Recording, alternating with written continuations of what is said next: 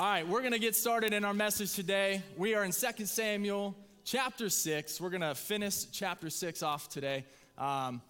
And as y'all know, I love my jokes. And I got jokes as well. I got a few today, actually. I'm going to start off with one. This one you can actually thank Kelsey. She sent it to me earlier this week, or last week, and I was like, oh, I'm going to use that. And it's a joke, but it's also truth. It's just the way it's said. It just makes it, I love it. I loved it. I laughed, and I was rejoicing at the same time. So here we go. The devil ain't nothing but a snake. The thing about snakes are they don't have any arms, and they sure don't have any feet. And that's because Satan has been disarmed and defeated. Can I get an amen? Let's go. Come on. Oh, gosh. I feel like I'm way funnier than I actually am. But it's all right. Hey, our topic today is worship. I got a pop quiz for you guys as we get started. I got 3 sets of words, and I want to tell you them, and then you'll kind of pick which one you think fits best. There's no really right or wrong particularly. It just kind of depends how you worship. But the first set of words is kneeling, silence, reverence, and tradition. The second set is singing, experience, music, and relevance. And the third set is presence, provision, pleasure, and priesthood. So which one would you say fits you best? We could all ask that question, just the question, how would most Christians answer this question today? And worship can look a number of ways. It honestly can. And most importantly, we need to recognize that we were made for worship.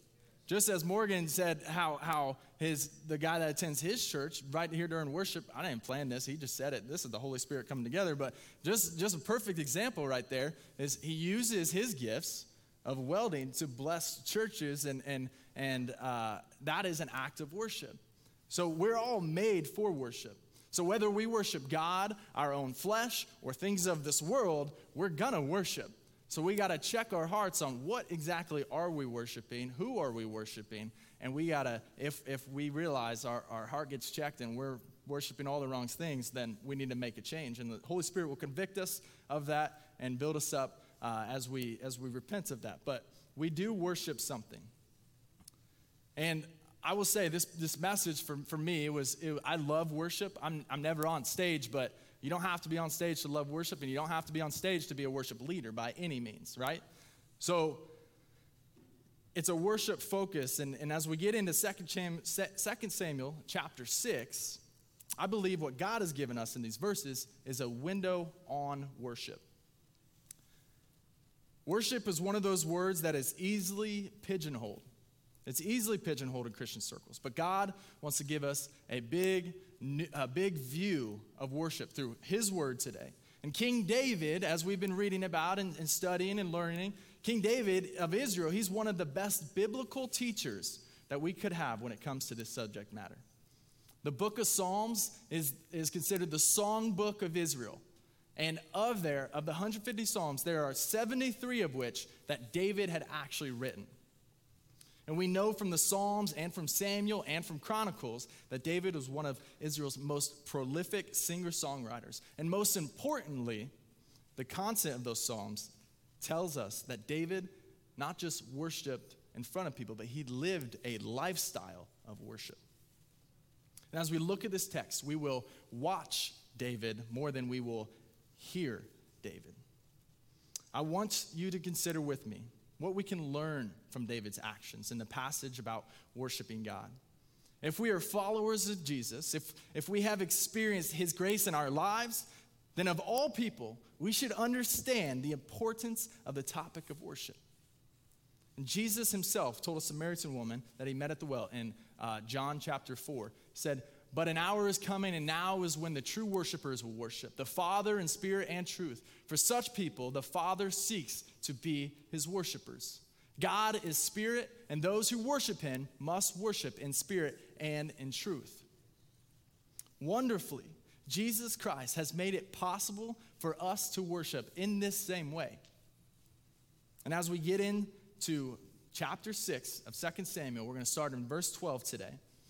In verse 12, starts like this. Now it was told King David, saying, "The Lord has blessed the house of Obed-Edom and all that belongs to him on account of the ark of God.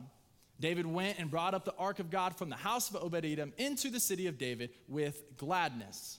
And so it was that when the bearers of the ark of the Lord had gone 6 paces, he'd sacrifice an ox and a fatling.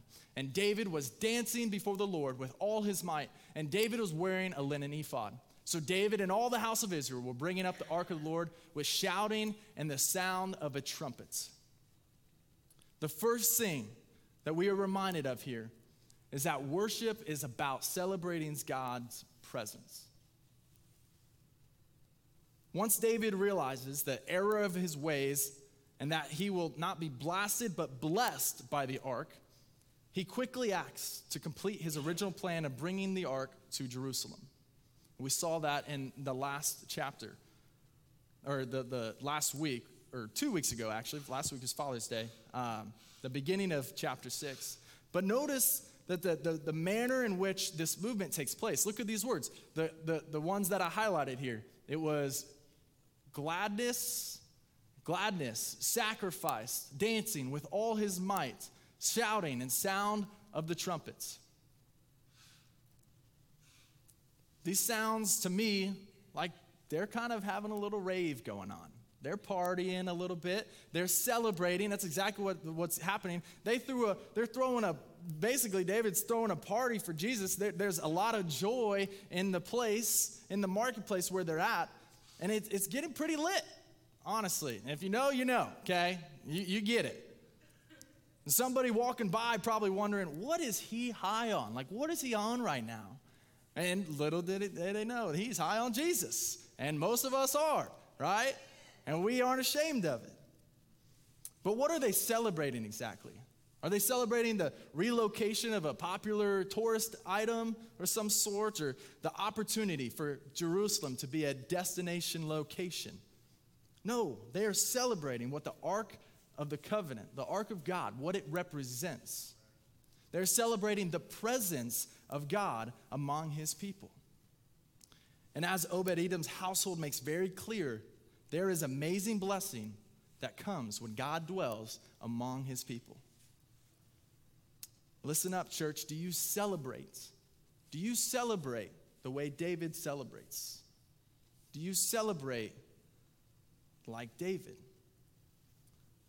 The presence of God. I'm not talking about the cultural expressions of ram's horns and dancing and animal sacrifice. But I want to pose this question to all of us today. Is your worship an expression of spiritual exertion and joyful celebration of God's presence in your life? I want to put into perspective. You meet a famous person, whether it's an athlete, an actor, actress, an artist of some kind. It's your favorite. And you run into him, you meet him. You would be over the moon. You would be like, hey, can I take a selfie? Like, let's take a picture. Let's, try to link up or whatever. And you would probably be over the moon. Joy would be all over your face, and you would tell all your friends, and everybody would be able to see the joy on your face, and they'd be like, why are you so joyful? And they're like, oh, I just met so-and-so. That'd be like if I went and met Justin Bieber. I know he's not like, a Christian artist. I'm not even kidding. That's not even to be funny. Justin Bieber is my guy, and he's actually a believer, and I'm a believer. Oh, I'm so funny. Okay, we're moving on. I didn't put that in my notes, so it just kind of flew. Anyways, back to it. You would tell your friends, you would tell your family, you would boast about it.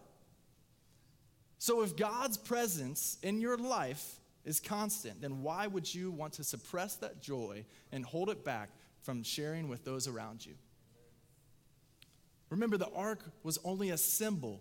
It was only a symbol that pointed forward to this reality that we see in John chapter 1.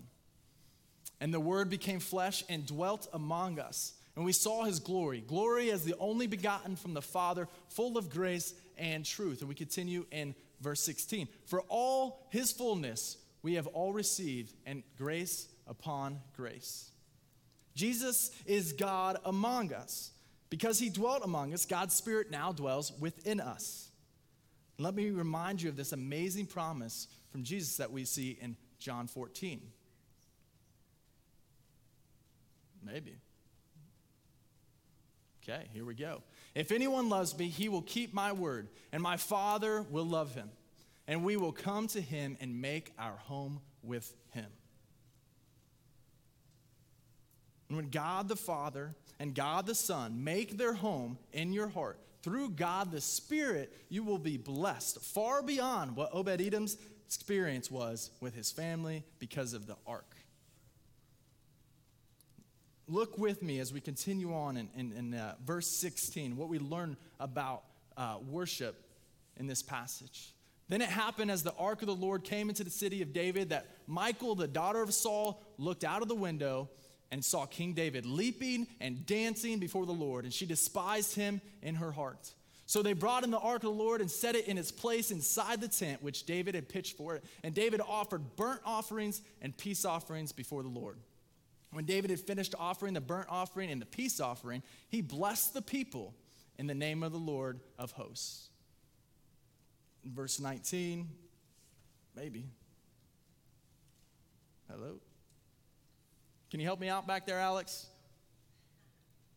All righty. Further, he distributed to all the people, to all the multitude of Israel, both to men and women, a cake of bread and one of dates and one of raisins to each one. Then all the people departed, each to his house. So what do we see here? That's a lot of text, right? What are we seeing? We learn, or are really reminded of here, that worship is about giving God's provisions. Now, verse 16 is an important part of this passage, but let's talk about that verse when we look at the final verses of this chapter, and we're going to come back to it. But notice what we see here is that this ark procession reaches its destination finally. And when the ark is finally placed in the temporary tent David has set up for it, the worship here is very clearly defined by giving, by gifts. And there are two kinds of gifts here. We read about David's gifts to God and David's gifts to the people. David is making offerings to God and is offering food to the people. And let's think about this. If the Ark of the Covenant represents God's special presence among his people, and if God's presence brings blessings to his people, like Obed-Edom, then isn't it enlightening that David is showing how genuine worship always involves giving back to God and giving to one another some portion of what he has given to you? Now think about how this reminds us of our worship as followers of Jesus, the Lamb of God who was slain for us. In Hebrews, we're going to have to skip by here. Alex, you following? There we go. All right, in Hebrews it says, let us continually offer up a sacrifice of praise to God. And in Philippians, right here, it says, fragrant aroma, an acceptable sacrifice, well-pleasing to God, which is the financial gifts that we see. And then in Romans 12, calls us to offering our bodies as living sacrifices and a holy sacrifice, spiritual service of worship.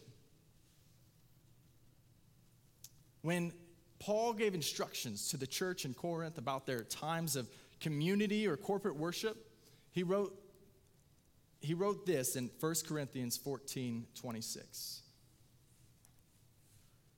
What is the outcome then, brethren?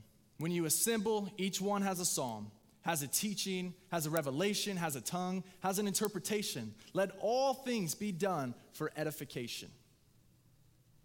It is very easy to fall into the trap that worship somehow is mainly about us. It's mainly about me, you and I.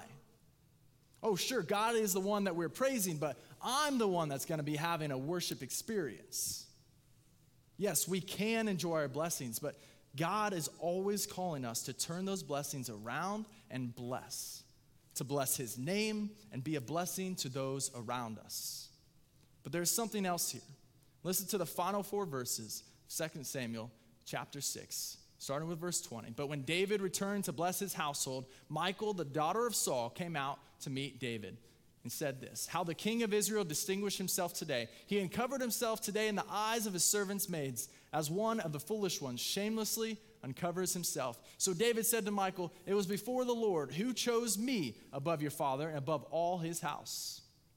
to appoint me ruler over the people of the Lord, over Israel. Therefore, I will celebrate before the Lord.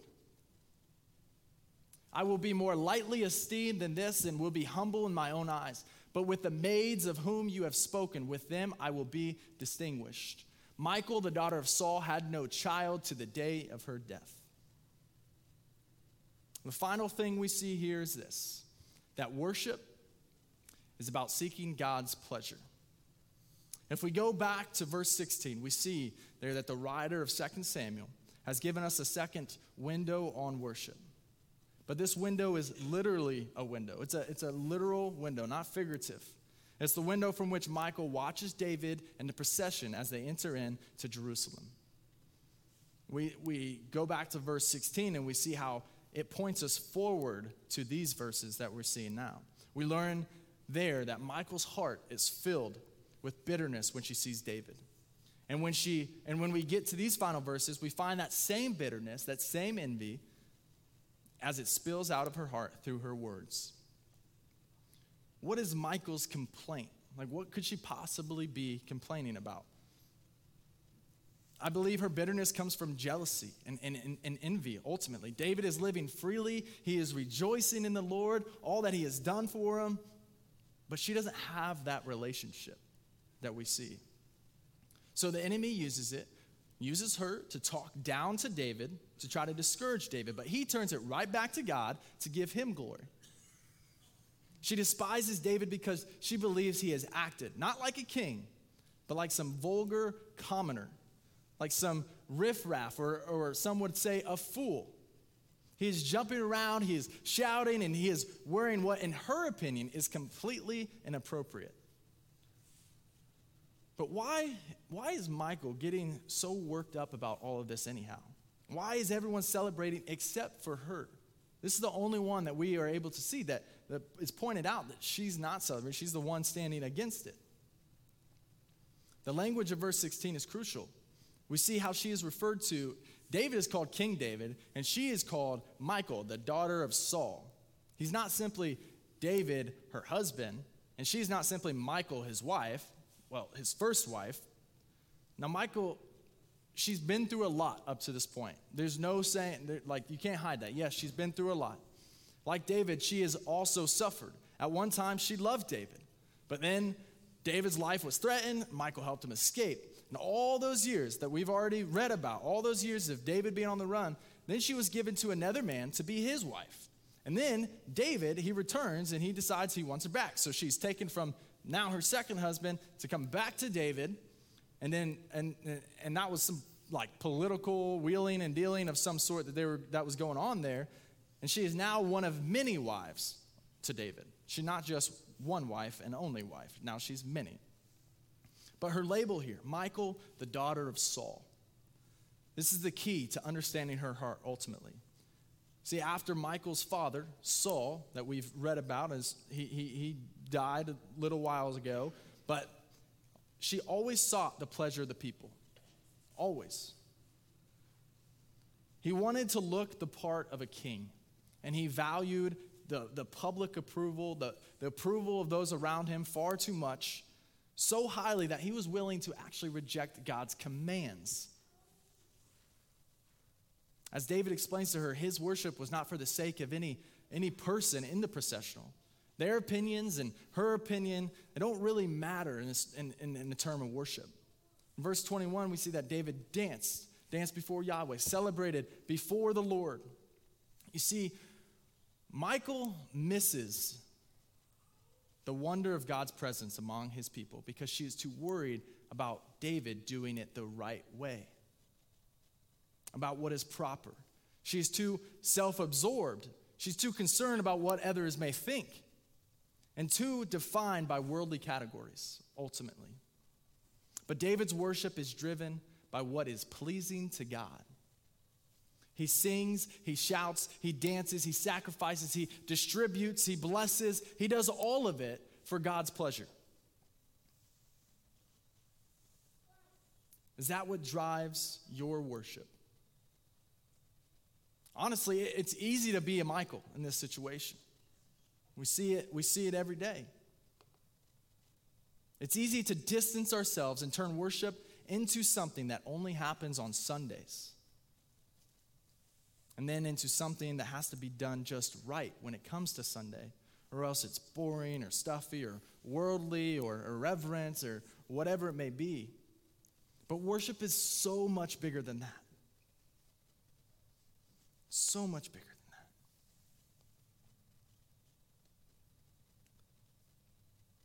The view that we see, the bigness, the wide perspective of the lens of the word today, that fuels our worship together on Sunday mornings and in our lives throughout the week.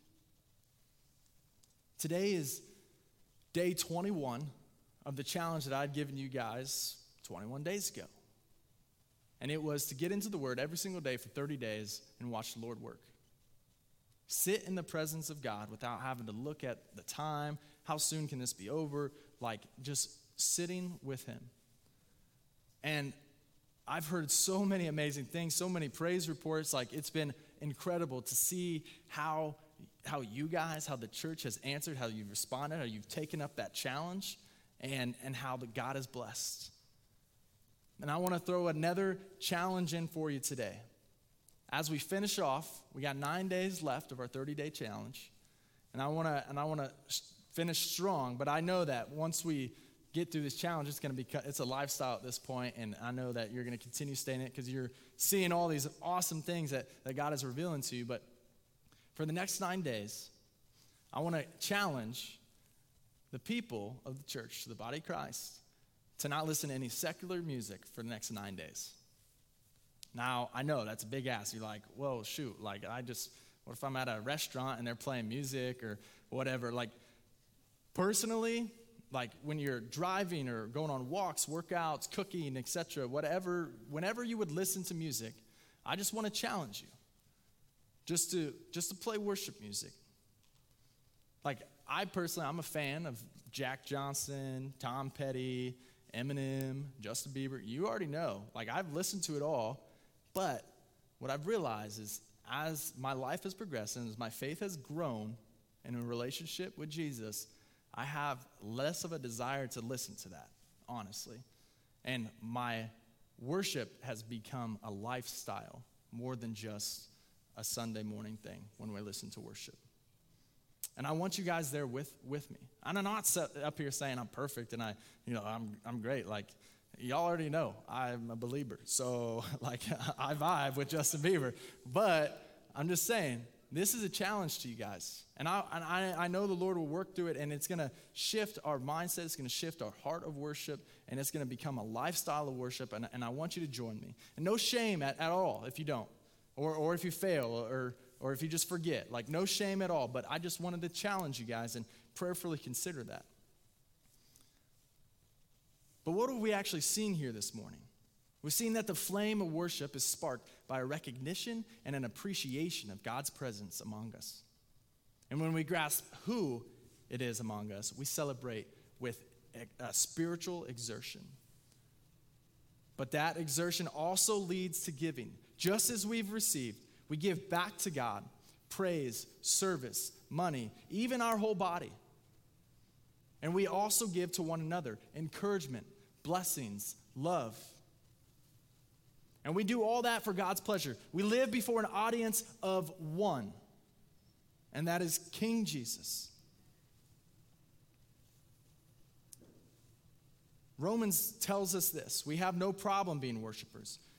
What we cannot get right is the object of our worship.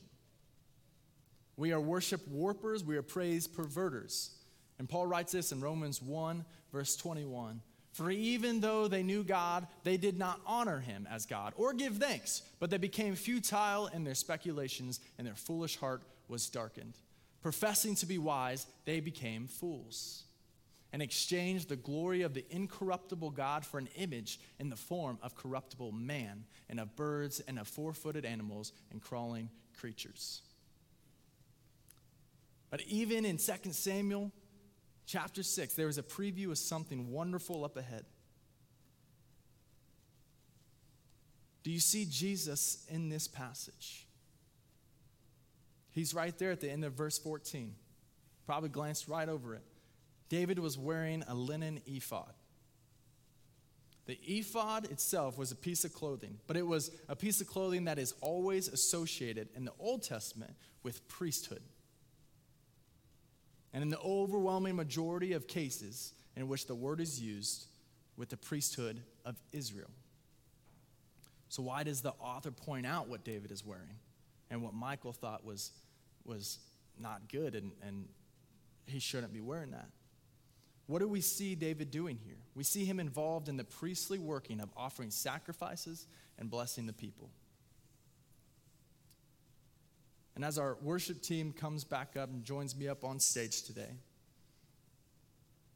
I want to point out that David, he was from the tribe of Judah, not from the tribe of Levi, which generally the priests came from.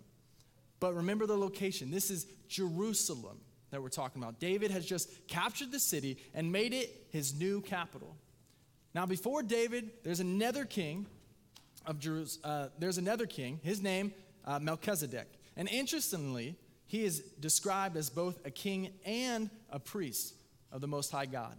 In 1 Samuel, I talked about prophet, priest, king. You could only be two. There's only one that is all three, prophet, priest, and king, and that is Jesus. So what we're seeing here is confirmation of that. Now, when we fast forward in the Bible to Psalm 110, we learn that a future king of Israel, one that David had actually wrote about, would in fact be a priest in the order of Melchizedek.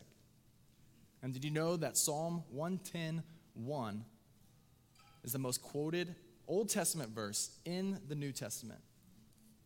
Sit at my right hand until I make your enemies a footstool for your feet. Hebrews 7, we see confirmation that Jesus is in fact that priest from the order of Melchizedek. He is the greatest of all priests. He is the perfect high priest for all who trust in his intercession. So David's ephod and David's worship point us to Jesus, who lead us in worship. He leads us away from the empty worship of created things like money and power and sex and reputation and security and comfort and success. And he leads us to worshiping the Creator in spirit and in truth. God has given us an amazing window on worship this morning. Where did God expose your flesh today? How will God use it in your life? I'm going to invite our prayer team down this morning. And if in any way, shape, or form you felt shame in how or who you worship, I want to call out right now that is not of Christ. Christ didn't come to shame or condemn, but his Spirit convicts. And we accept it and receive it this morning. If there's anything going on in your life, whether it's worship related or anything else, or maybe you recognize this morning that you worship something that is not God, that has a higher authority in your life on the throne before Christ, then I invite you to come down and let us pray with you. We are a praying church, and we believe in the power of prayer. Where two or more are gathered, there he is. And we're going to pray with authority, and we're going to speak identity over you. And as we enter into worship, guys, this last song, I really want to invite you to let your guard down. There's no shame in how you worship at all. But I do invite you to let your guard down and just enter into the presence of the Lord. Holy Spirit is here. He's leading the way. He's at the very center of all that we do here at Life Church. And I just want to encourage you this morning to enter into his presence with worship. Let's stand to our feet, and we're going to worship this morning. If you were encouraged by today's talk, be sure to rate us, share with a friend, and hit subscribe on Spotify, iTunes, or wherever you stream your podcasts. Our mission is simple. Come to life, connect to grow, find your purpose, make a difference. Thanks for listening to the Life Church Podcast.